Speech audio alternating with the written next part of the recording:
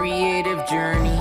It's easy to get lost, but don't worry, you'll lift off. Sometimes you just need a creative pep talk.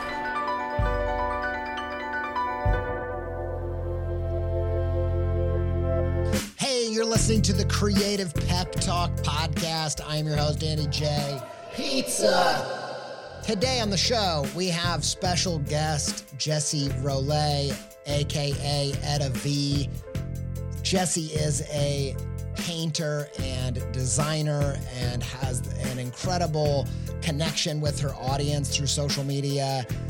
I wanted to have Jessi on the show because here's a person, she's an American artist living and working in France, and her creative journey maps onto the hero's journey so perfectly. And as longtime listeners know, I'm obsessed. I'm one of those nerdy Joseph Campbell kind of people, because discovering the hero's journey was the discovery of the growth mindset in my creative practice.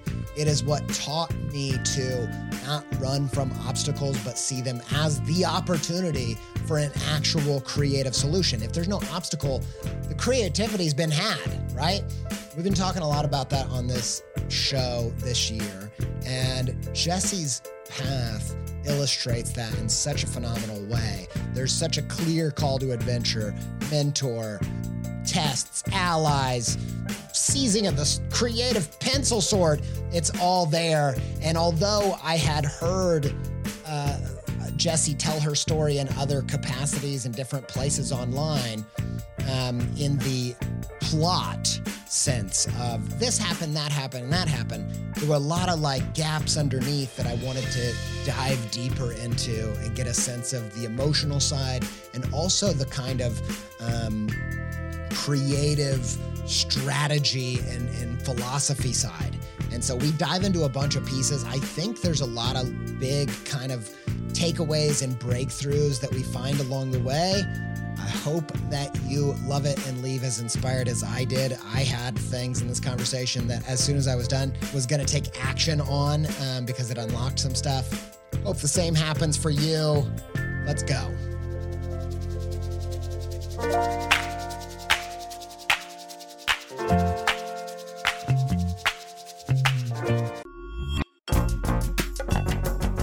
This episode is supported by In the Making, an original podcast brought to you by Adobe Express, the all-in-one content creation app included in your Creative Cloud membership. If you are trying to boost the YouTube, TikTok, Reels content side of what you're doing, one episode of In the Making that I think will be super useful to you is their episode with John Ushai. I think John's method for including his audience in the process is really inspiring. And if you want to hear about that and more about leveling up your game in the creator economy, just search In the Making in your podcast player to listen. Many thanks to In the Making and Adobe Express for their support.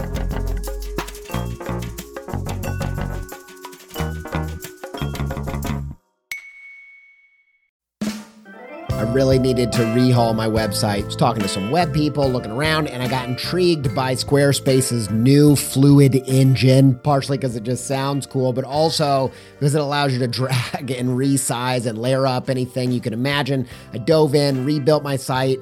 It's the most me site that I've ever had. I just absolutely love it. Launched it. Got such a great response. Some industry illustration and designy peers even reached out and was like, hey, who coded this thing, man? I'm like, y'all, I did it by myself. No coding with Squarespace's new Fluid engine. I told him, like, you should go check it out. You're going to be surprised with what you can do. And I built this thing before Squarespace reached out to sponsor the show. So I was like, boom, easy peasy. I was going to tell you about this new site anyway. Go check it out, andyjpizza.com, if you want to see what I did with it. If you want to try it yourself, make a site that's totally you, where you can build a portfolio, sell content and courses and all kinds of other stuff, head to squarespace.com for a free trial. And when you're ready to launch, save 10% off your first purchase of a website or domain with promo code PEPTALK, all one word, all uppercase.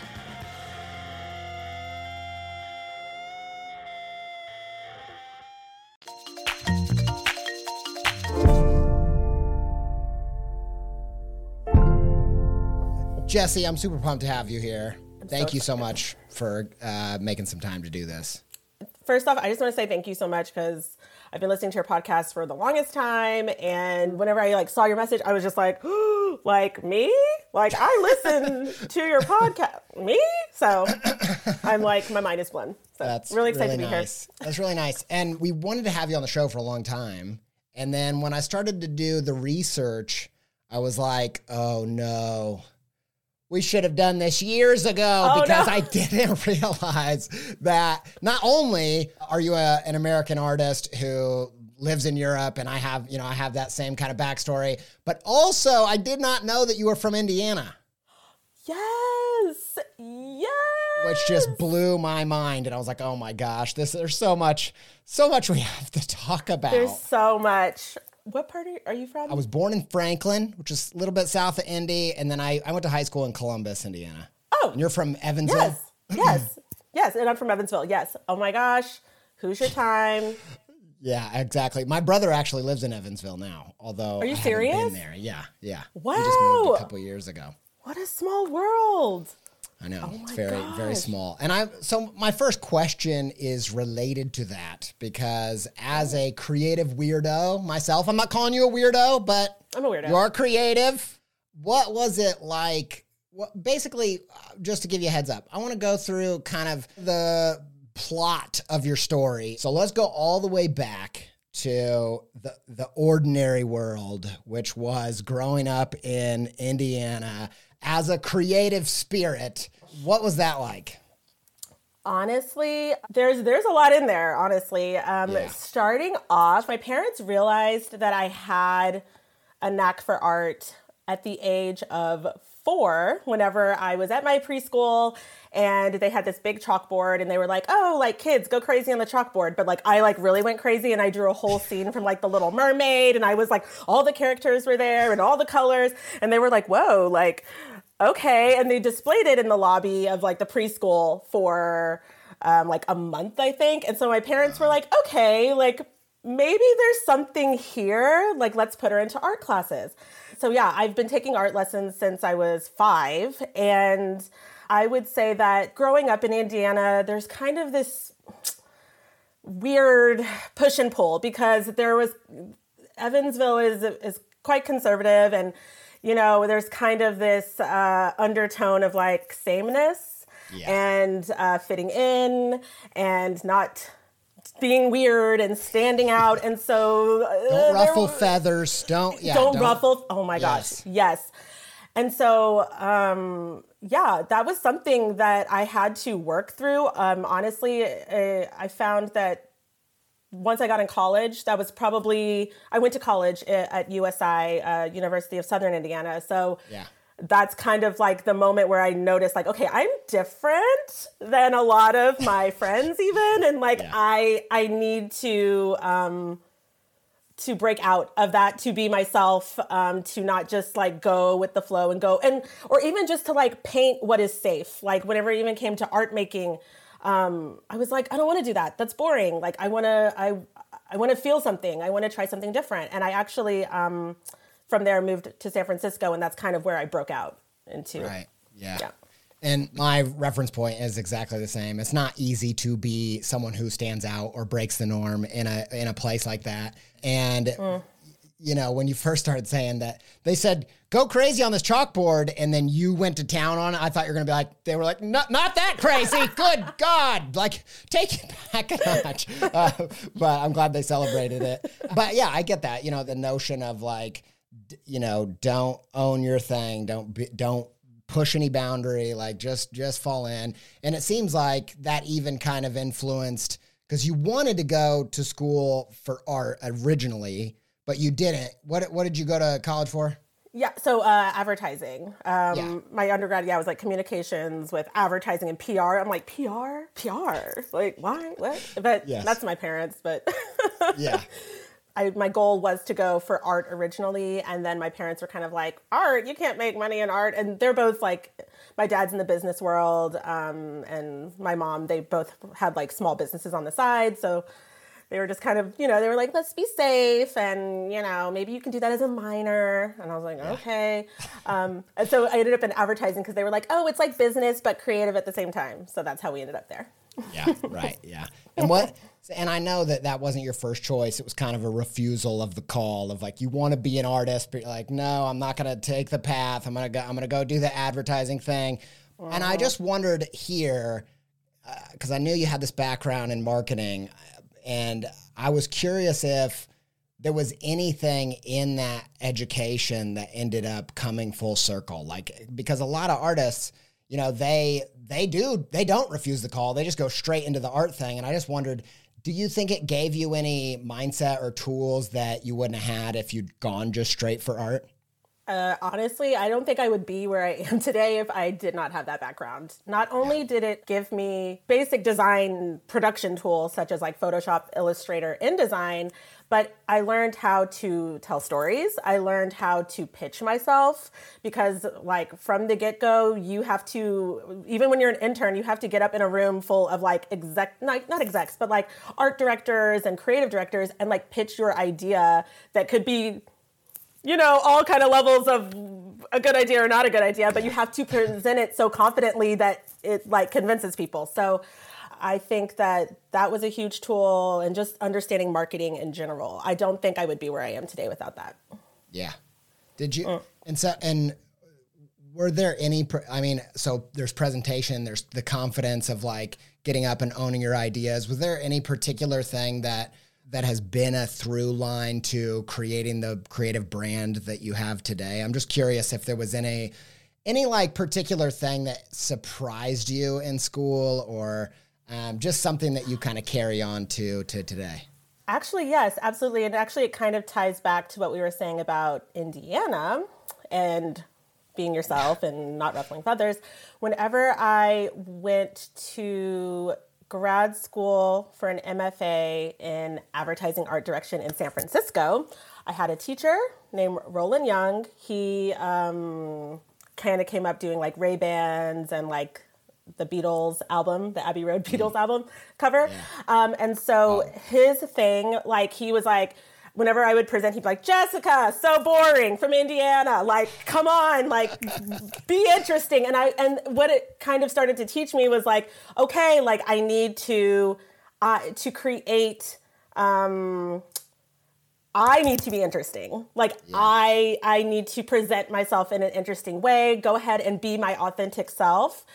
Because that's what people actually connect with. And I think that learning that, I was able to take that into, my advertising job, and to be like, oh, I'm Jessica, like I'm really good at color, like, and I'm going to like put it in your face because, that's like what I'm good at. And so it kind of gave me permission to just be myself. And I took that into the EttaVee brand as well.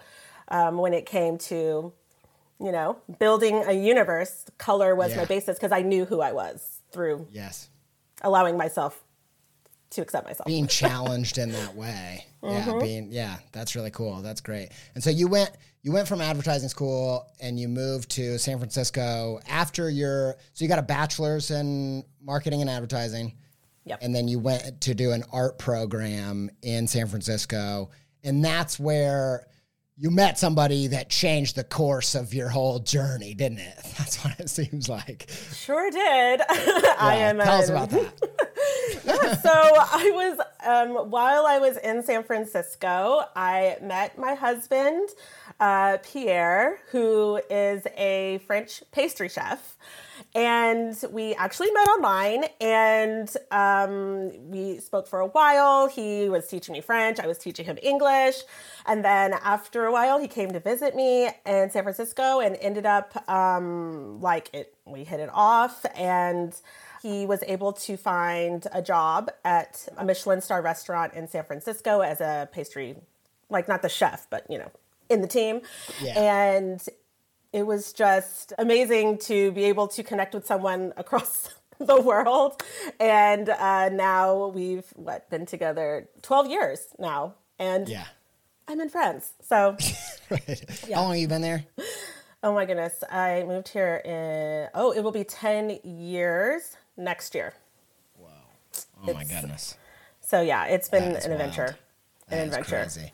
And so you said yes to that massive adventure. One thing that I caught on as I heard you tell the story in some different places was something that really fascinated me was this process of flying from California over to Paris, and you stopped along the way, Chicago, Boston.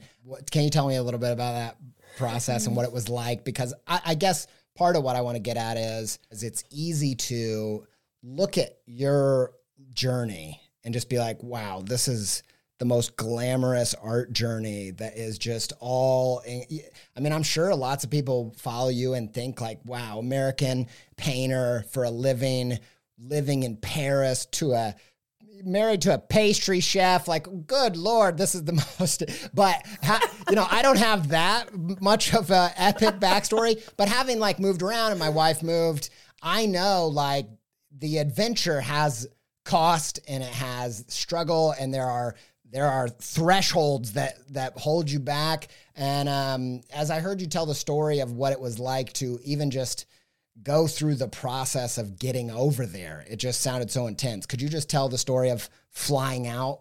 Yeah, honestly, it felt like I kind of did like a little tour, I guess you would say, like on my way out. It was leaving San Francisco was incredibly hard for me. It was the city where I felt like I found myself. I found my creative voice. I had like friends that were family, so it was extremely hard decision to leave. And my friends threw me a wonderful party, like on a boat. We went under I almost said the Eiffel Tower, goodness gracious, the Golden Gate Bridge, epic send-off. So then I flew over to, I saw my brother in Chicago, which... Okay, well, we like almost were like in a shooting, but that's like, I know. I was like... This is a huge plot twist. not to throw a plot twist in there. Yeah. I know. I was kind of like, do I say this? I think now I have to say what? What is that story? Listen. So I know, and then I was kind of just like, it's time for me to leave the States. This is even more epic than I realized. Goodness gracious. Okay, so I was visiting my brother. He was living in a part of town. It was kind of like northern part of Chicago, but it wasn't a bad area, but he had like a little sketchy area. Like whenever you had to walk through a campus to get to the L. And so we were picking up my friend who just got in town.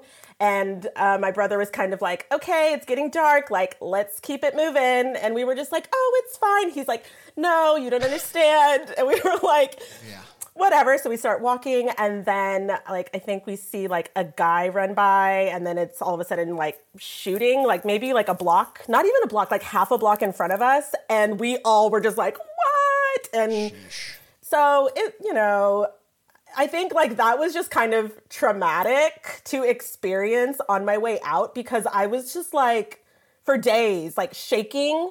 Because we didn't know what direction it was actually happening in. You don't really know what's going on. You just like run. And so that was quite terrifying. And I was kind of like happy. I was like, okay, I think it's time for me to like head over to a country where we don't really have guns everywhere.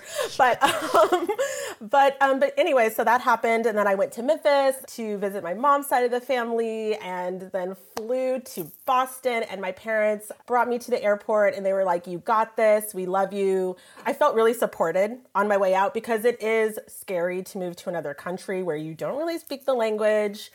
And I wasn't as close with like my husband's family as I am now. And so I really felt like I was embarking on something really big without really having a safety net or knowing what was going to happen. Something that I do love is whenever like you land in Paris, there's always this like, the sky is like this beautiful twilight color. And I don't know, because the light is different over here than it is in the States.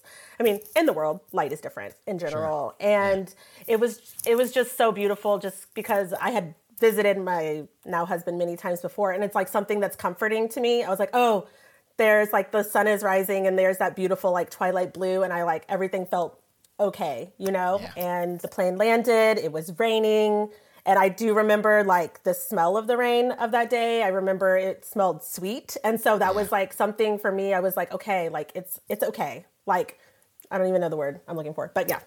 good signs, good signs, evidence good that you're, you know, I feel like I just want to like dive a little bit deeper in that because there's a few pieces there where you said a few times the things that were comforting you through that process, which leads me to believe it was a difficult process. Like you were uncomfortable. I think the reason I want to drill down at this point is a huge part of this show is about the creative journey and realizing like from the outside, you're describing these, you know, the smell of the rain and the support of your parents and all these things that looking back feel, you know, they seem like, it was okay. It was fine. I was comforted.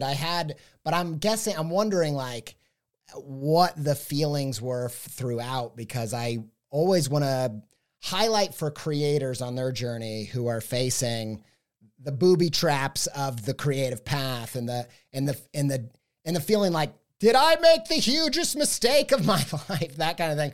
What were the feelings like? As you were seeing your parents, as you were flying over a long flight to like probably dig into like, what is this? You know, were you doing all that?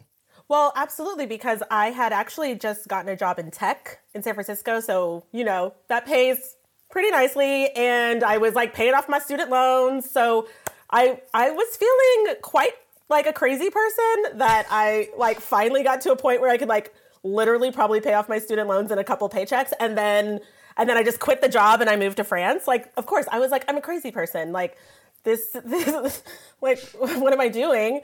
But that's like the main thing that was going through my mind because my creative job was a huge part of my identity. And so I felt like, you know, I didn't have a job waiting for me in France. And so like it was terrifying. It was absolutely terrifying. And it was just a whole bunch of feeling, of course, of uncertainty because, you know, we don't know what goes down. And whenever I did get to France, it was super hard. Like the first, oh my goodness, month, honestly, I think I like cried every day.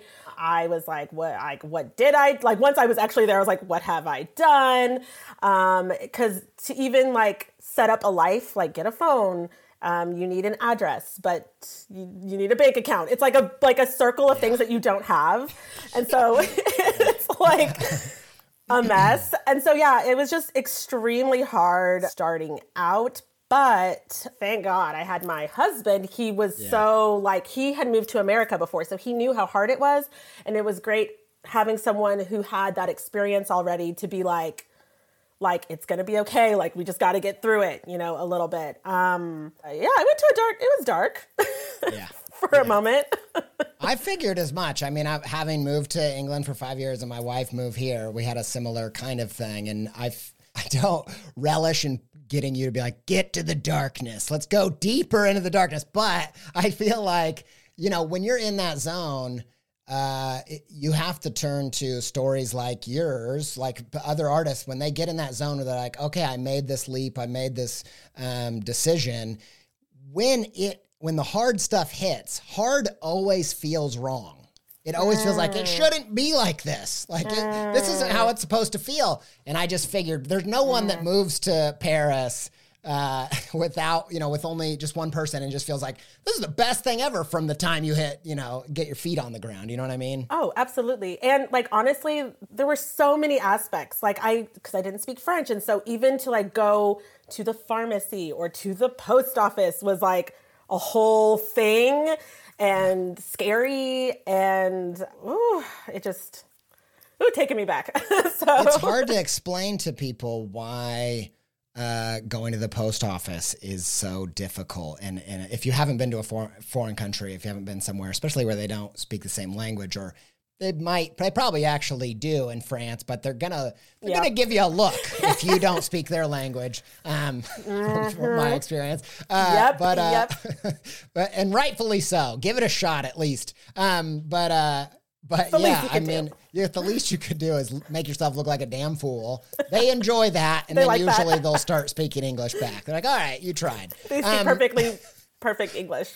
Yes, exactly. But yeah, I just wanted to highlight that. And I think it's also interesting too of like, you know, you described so perfectly. I feel like this gets dangerously, I don't want to get into traditional gender roles here and call your husband the guide. But in this particular circumstance, it was very helpful to have that person who had lived through the same thing. Yes. And I think that, it's a great thing to highlight, like those difficult times. Yes, they can be really meaningful, but it's any way that you can find those people that have been there. I think it seems like it really helped.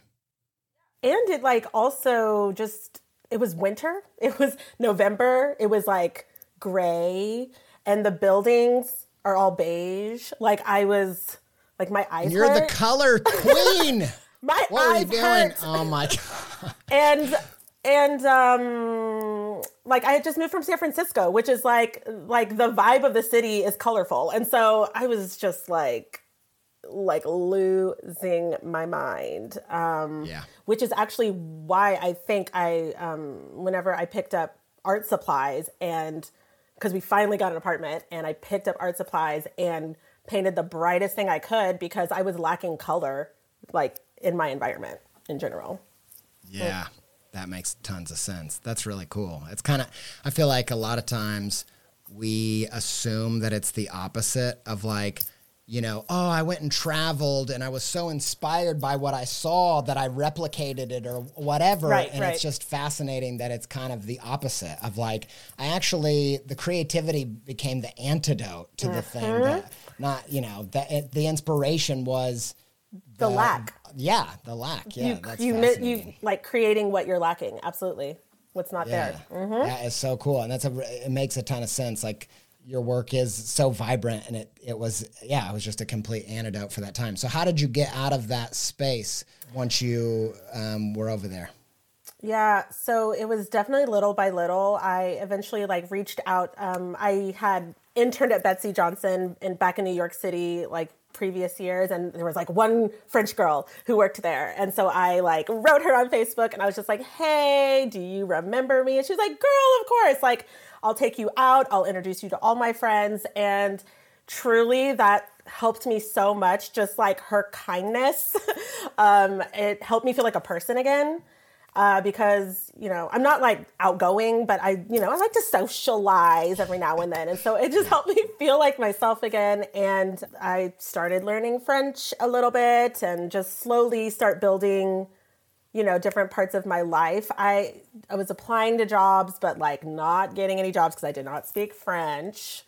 So that was kind of hard to go through from being someone who didn't really have trouble ever before getting jobs to like, you know, all of a sudden I am like not that hireable. So that was like something hard to work through. But through that because I had that tech job, I was able to sustain myself for a while before finding, you know, the right job for me, and kind of took on my creative projects. I had like a little jewelry business on Etsy, and I had a blog going at the time. And so my mom was like, you know, she was like, keep writing in your blog, like keep documenting like what it's like being in Paris, just keep writing. And I mean, I'm not really a writer, but she wanted me to write.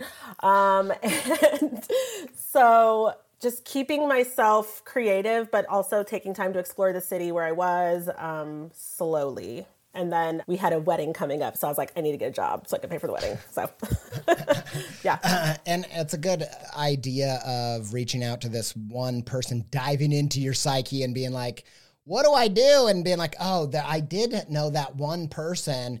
I had a very similar experience when I was at my worst point in my creative career and didn't know what to do, completely stuck. I remembered like, that guy emailed me a half year ago and I forgot to reply. And that person ended up becoming this kind of peer mentor that just totally broke everything open. And I feel like that's a good thing that we don't really turn to that often. If you're genuinely stuck and you're like, I do not know how to see my way out of this cave. You know, sometimes the only way to do it is to find someone who's gotten out or who has that experience. And it's a great tip to just be like, if you're in a stuck place, have you like went back to your mental Rolodex and thought, has anybody figured out the thing that I'm facing right now? Right. Or even just ask for help, right? It's like just reach out. Just reach out. Like, and that's all it took. Like, you know, I was like, oh my gosh, like getting out of my own head, being like, oh, she's not going to remember me. But like, no, like I need help. Like I need to just reach out, and changed everything. Everything. So then you got a job. Is that where you really came to terms with like speaking French and all of that? Listen, the French people will talk about you in front of you at work. So that was like... That is hilarious. Like, I've got to learn this language, man. Exactly. That was like the best motivation I could have ever had, because I was funny. Like, I'm like 100% sure they're talking about me in front of my face. And so. Oh my gosh, that is hilarious. Yes. We don't really employ that in the school system when we're teaching languages. Like, maybe the teacher should just get up there and just talk total crap about you personally. You're like, I'm going to figure this out. Yeah. That's the trick. Honestly. I promise you, I think I learned French in 7 months. Like, wow. I was understanding and able to present in meetings, and it was crazy because I was like, oh no, I need to pick it up. That is hilarious. Yeah, that is so funny. And that job was getting thrown in the deep end then. Oh, absolutely. Absolutely. And even 1 month in, they were like taking me to like that huge company, Jessi, which is like they own all of the like billboards and like bus. Oh my goodness. I've lost all my terminology. Bus shelters. Well, don't worry. I mean, you're talking to a simple spaces. Indiana boy. The only JC I know is JC Penney. So I'm going to trust you.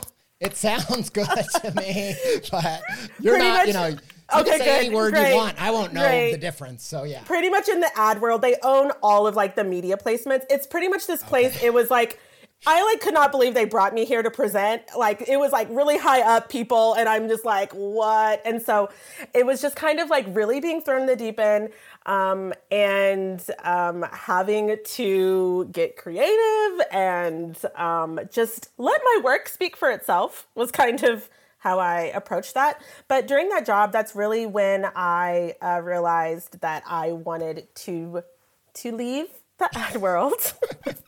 I was like, Jessica, you left America, you moved to Paris.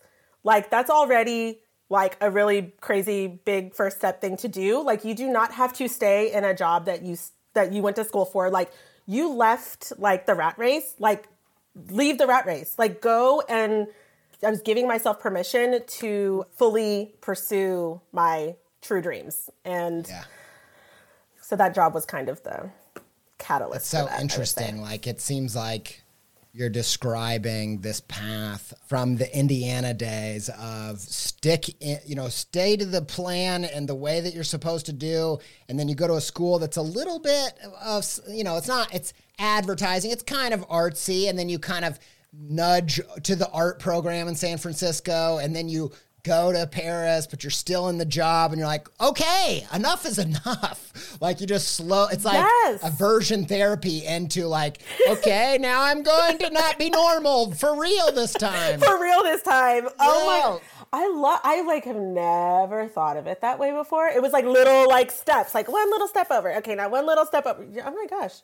Just putting your toe in the pool and then getting used to, okay, I'm not dead. I'm breaking rules. You're blowing my mind right now. Okay, yep.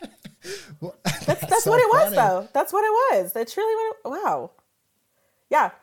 And cool. My French coworkers thought I was crazy because I was already had my Etsy store. I already had EttaVee. I was pretty much like going home at night, handling orders, designing new pieces, putting them online, and then I would ship them during my lunch break.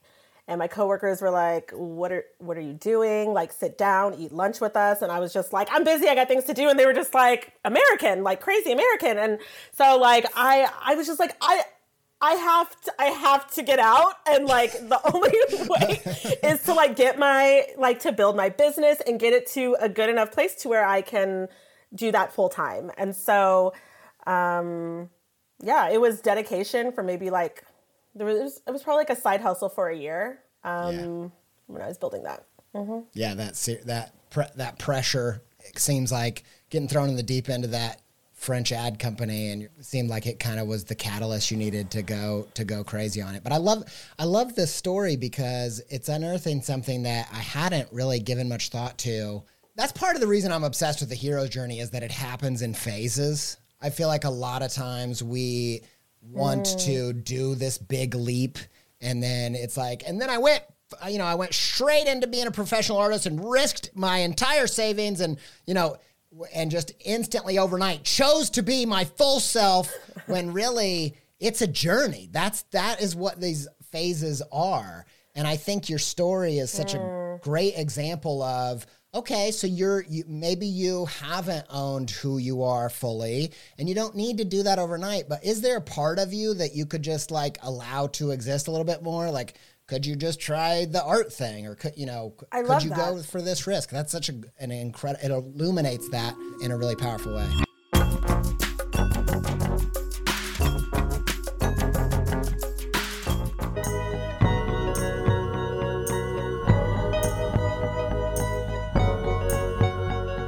When you first started making stuff and putting it online, you're working the day job. Is it kind of similar to the stuff that you're doing now? Yeah, I had a mix of things. I had the brush strokey pieces, but then mostly it was like art prints, where I was just like, it was more like graphic design or like illustration. It was a lot of things. But we got to start somewhere. And so, I was kind of just like, creating like art, like wall art, and then popping it on Etsy. And then I started to get some interest from retail shops where they were like, oh, like, do you do wholesale, stuff like that? And so I was testing that out as well. I'm sorry, I actually forgot the question. I was just wondering how it relates to what you do now. If you started, because it sounds like there was some pivots and exploration in the early days, like probably most people have that.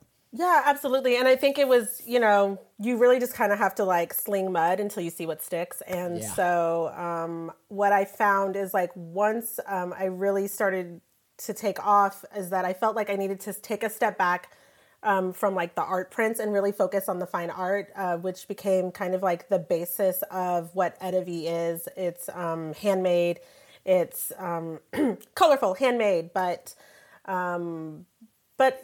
art has like a luxurious like twist to it. And I really wanted to make sure that I was making something that was like quality, beautiful, rare, unique, and collectible. And so that was kind of the pivot. Like after all my pivots, that's where I was like, let's go back to the art. Let's really build up the art first, and then then make prints. So how did you, do you remember what made you stop and stand back and reassess, or like, do you remember what made you feel like, oh, that's the direction I need to go? Oh my gosh. So I did an Etsy Christmas pop-up market. So the first year I did it, it went pretty well. But the second year, I found myself kind of just like sitting there, and like people were shopping at all the booths around me. And I was like, wait a second. Like, what's going on? What am I doing wrong? Like, what is happening? And so I think when it came to that point, I was like, I needed to take a step back and realize I was kind of like, okay, wait, like these are French creators. They understand their, like the French market. I was like, who buys my stuff online? Americans, Australians, and I would say UK. Like that's pretty much who I guess it's like Anglophones, right? And so I was like, okay, like I need to stop trying to sell to those who were maybe not interested, and I need to find my audience, and that's what I need to go for. But like that was kind of like a hard moment where I had to sit there and like, it was kind of a slap in the face. I had to like realize it and accept it. Like, it's not happening for you here, honey. And so like another one of those uncomfortable situations that became the perfect motivator. Exactly. That's so funny. I wonder what, and maybe you didn't know, but as you're taking steps into the kind of discomfort, But I kind of think that is, as you were edging out and you kept like dipping your toes further or getting in the deep end, like every step of the way, you kind of let yourself experience the level of discomfort that you were ready for. But it was still a balance. And I do think if you never let yourself experience any discomfort, you're going to miss the deepest forms of motivation. That's anything in my life. It's through discomfort. And I mean, I think like even living abroad in general, it's like you get comfortable with being uncomfortable. Like that is living abroad. And I have found that in my business in every semblance, like even just like Instagram, like showing my face. Like there was a time where I like didn't really see many Black artists or Black creators just in general. And so, you know, I'd be like, is it okay? Can I show my face? Like, I don't like to, and that was like something I had to work through. But it's like getting uncomfortable and like really standing in it. And like you were saying, like going to the depths of that discomfort to motivate change. It's it's fascinating because there's this, every single step of the journey requires a level of risk. And I think that when you hear that, you might feel like, if you got to risk for sometimes for it to go well, but it's such an interesting twist of like, no, you got to risk so that it goes bad. And then you're going to find the thing that you need to take it to the next level. Because sometimes the answers are in the bad things, right? Like, I didn't know I was selling to the wrong audience until I was like in front of them. And I was like, oh, okay. Got it. Absolutely. It's very clear.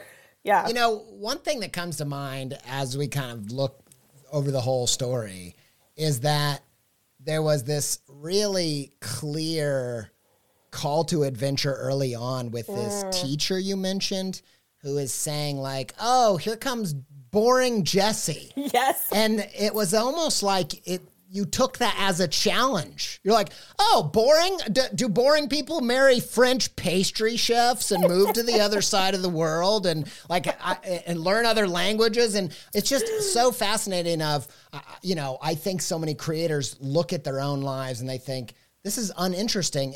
And look, first of all, I never think that's true. But second of all, your choices play a huge role in whether your life gets interesting or not. And I just think that from there on, it was almost just like a challenge of like, oh, okay. Well, I mean, I did. I felt he said it in front of the whole class. And so I felt a way about it. I was like, oh. And he actually had already told us a story about another student of his who was like already accomplished by then. But he was like, oh yeah, like I told her she was horrible. And pretty much she rose through the ranks and invited him to stay at her like penthouse apartment in New York City while she was gone one weekend just to like throw it in his face. And so I was like, oh, this is like what he does. Like he like it's one method. As a teacher, I can't condone it when I'm not going to do that, but it is interesting. It's almost like he potentially saw something in you and challenged it or something. I don't know, but it's pretty wild. I would say nobody looks at your story now and is going to be like, how boring. What a typical Indiana girl.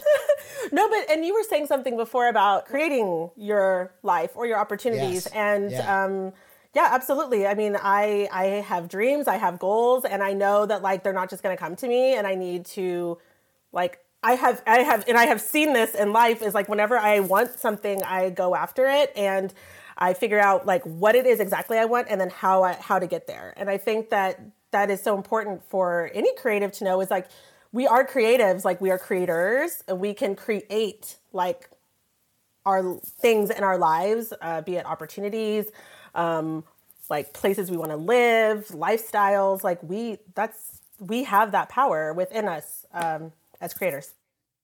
Yes, I heard you say that at some point in that, I don't know if it's when you start doing the fine art painting, you decided that you wanted to have Target sell your work, and that It's convenient target. That's a convenient bullseye to go for. How fortuitous. I see what you did there. I see what you did.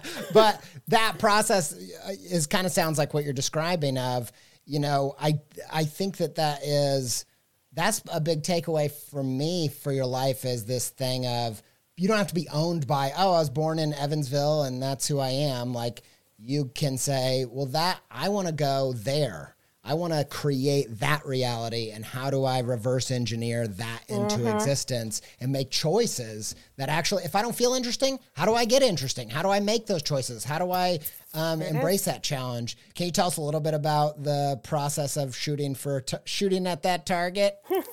That's for my editor who loves puns, okay? Connor, that's for you, man. Thank you. I'm not really a pun guy, but I take the opportunity just for his sake. I love the puns. I love the puns.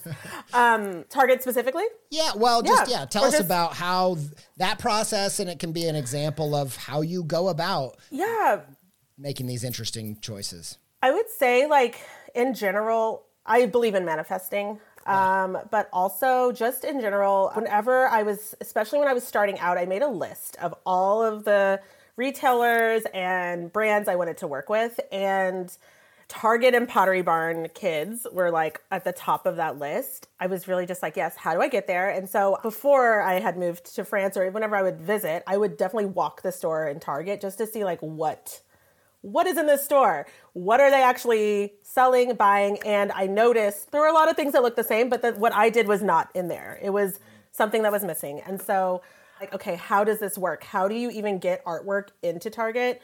Okay, that's a manufacturer. Okay, so the manufacturer, okay, how does that work? Okay, the manufacturer buys the art from license the art from an artist. That's like one avenue, or, pretty much figuring out all the different ways that like this could even happen in the first place.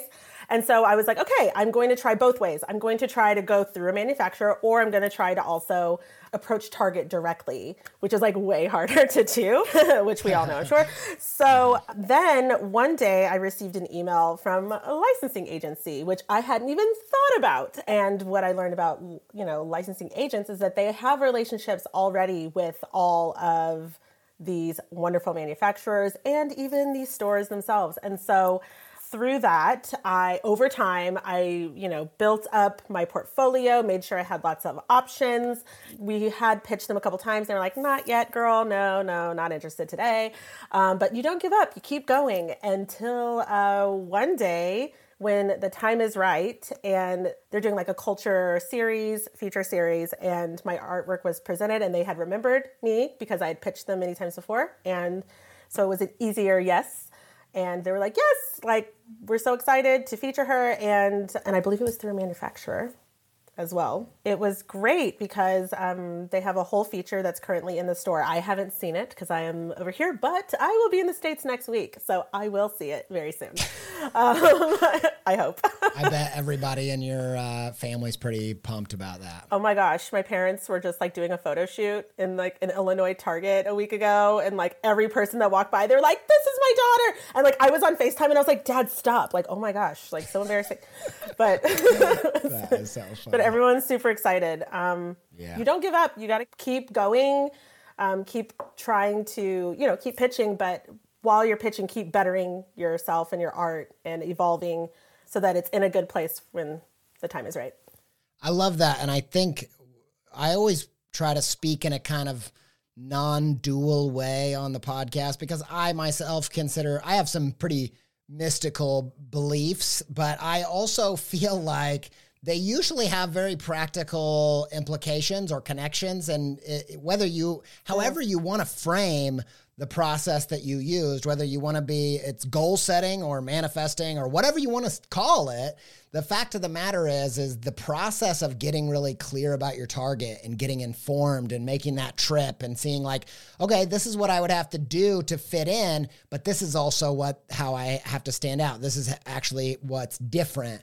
And it aligns, for me personally, one thing that happens is when I create episode art for the podcast, I found that when I don't have an idea of what this is, when you're making stuff to exist, especially on a digital space, I'm sure like Gen Z won't have this problem because they like they're like in IRL, like it's all life, man. Like I don't have any of that. But for me, it's so abstract. Like, what is a podcast episode art? And I've found that I can't really access my creativity if I'm not like, well, this could be a sticker, or this could be a t-shirt, or this could be a poster, or this, and I just have to have something to push back on, you know? But yeah, like this idea of getting really clear about this is where I would like it to go. That's the thing that happens is a lot of people do that, or there's a lot of times where I did it that I reached it. There's a lot of times where it informed what I did and different things came to me that were of a similar nature, and it just acted as a springboard. And it is a super powerful process, and I recommend anybody go for it. However you want to frame it, whatever does it for you, do that. And my last question was, you've gone on this massive journey. I know there's a lot of difficult obstacles and hurdles to moving to another country and, you know, living away from your family and all that. There's so much to this, to these incredible things. I wondered if throughout this whole story, if you could, for the fellow artists, save them some pain and say, what's one thing you learned through this journey that they don't have to learn the hard, epic journey way? Is there anything through your process that you could just say, look, here's an elixir from this journey that I can give you so you don't have to go through all that? First thing that comes to mind is if it's not working, stop. Because I think that what happens often is like artists, we like love what we're doing. Like we should love what we're doing. And maybe we like keep trying to make it work, but take a step back, re-examine what you're doing. It's okay to like throw it away and like start new. Because I think that what I got caught up for a whole year, my whole first year after leaving my job, I was kind of not really knowing where I was going, and I was kind of making hand-painted notebooks, which was working, but like not really paying the bills. So it wasn't really working. Do you see what I'm saying? Like, yeah. And I was like spinning my wheels on like just what I thought I should be doing, and like really just like pushing through and like editing yourself, like, you know, taking a critical eye to what you're doing. Like, don't be afraid to like be critical of your work. I love that. I think there's a real ebb and flow there of like, you tried something for a year, so it wasn't like you weren't persistent or you didn't give it a shot. Like you were like really going for it, but you also took stock of how it came back. And I think a lot of times in my practice early on, I was just not willing to do the math. Like I was like, I want to be an editorial illustrator for, you know, and then, you know, I'd get a few jobs or whatever would work out the way that it did. And you're like, I'm going to have to stop and say, how many of these would I have to do to pay my bills? Like, there you go. Yes, it's exactly that. It's exactly that. Taking stock and being like, wait, like, is this sustainable? Also, like, no, it's not. And yeah, no. Yeah. And like, we're artists. Like we should be paid well for what we do. And it's kind of making sure you're like doing the math and figuring it out. Yeah. Well, I really appreciate it, Jessi. And I love your story is very inspiring. There's a million little things, even for me. I feel like personally, I'm going to be, I've been stuck in a new kind of journey. And I'm like, you know what? I need to find that person, that one French person that I worked with. No, I didn't really work with them. It's the equivalent of your story. I need to get into there and go back into the mental Rolodex. But I'm sure there are all kinds of little things that people can take stuff from. So I really appreciate you just very vulnerably and openly telling your story here on the show.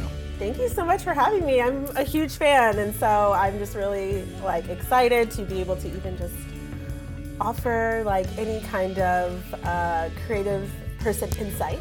And I hope it helps someone. Thank you. Thank you.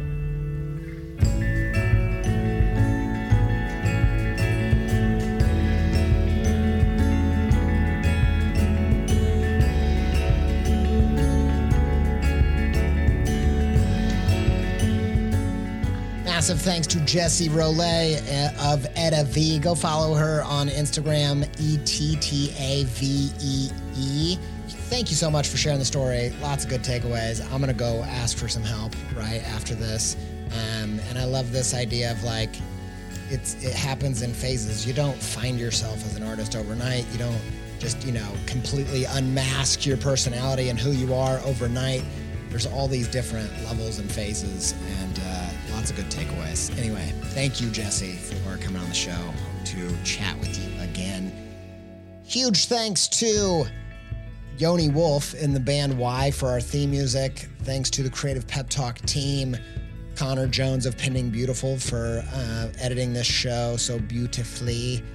Katie Chandler, Ryan Appleton, Sophie Miller, aka Sophie Pizza. She doesn't want to be Sophie Pizza. She doesn't like pizza that much.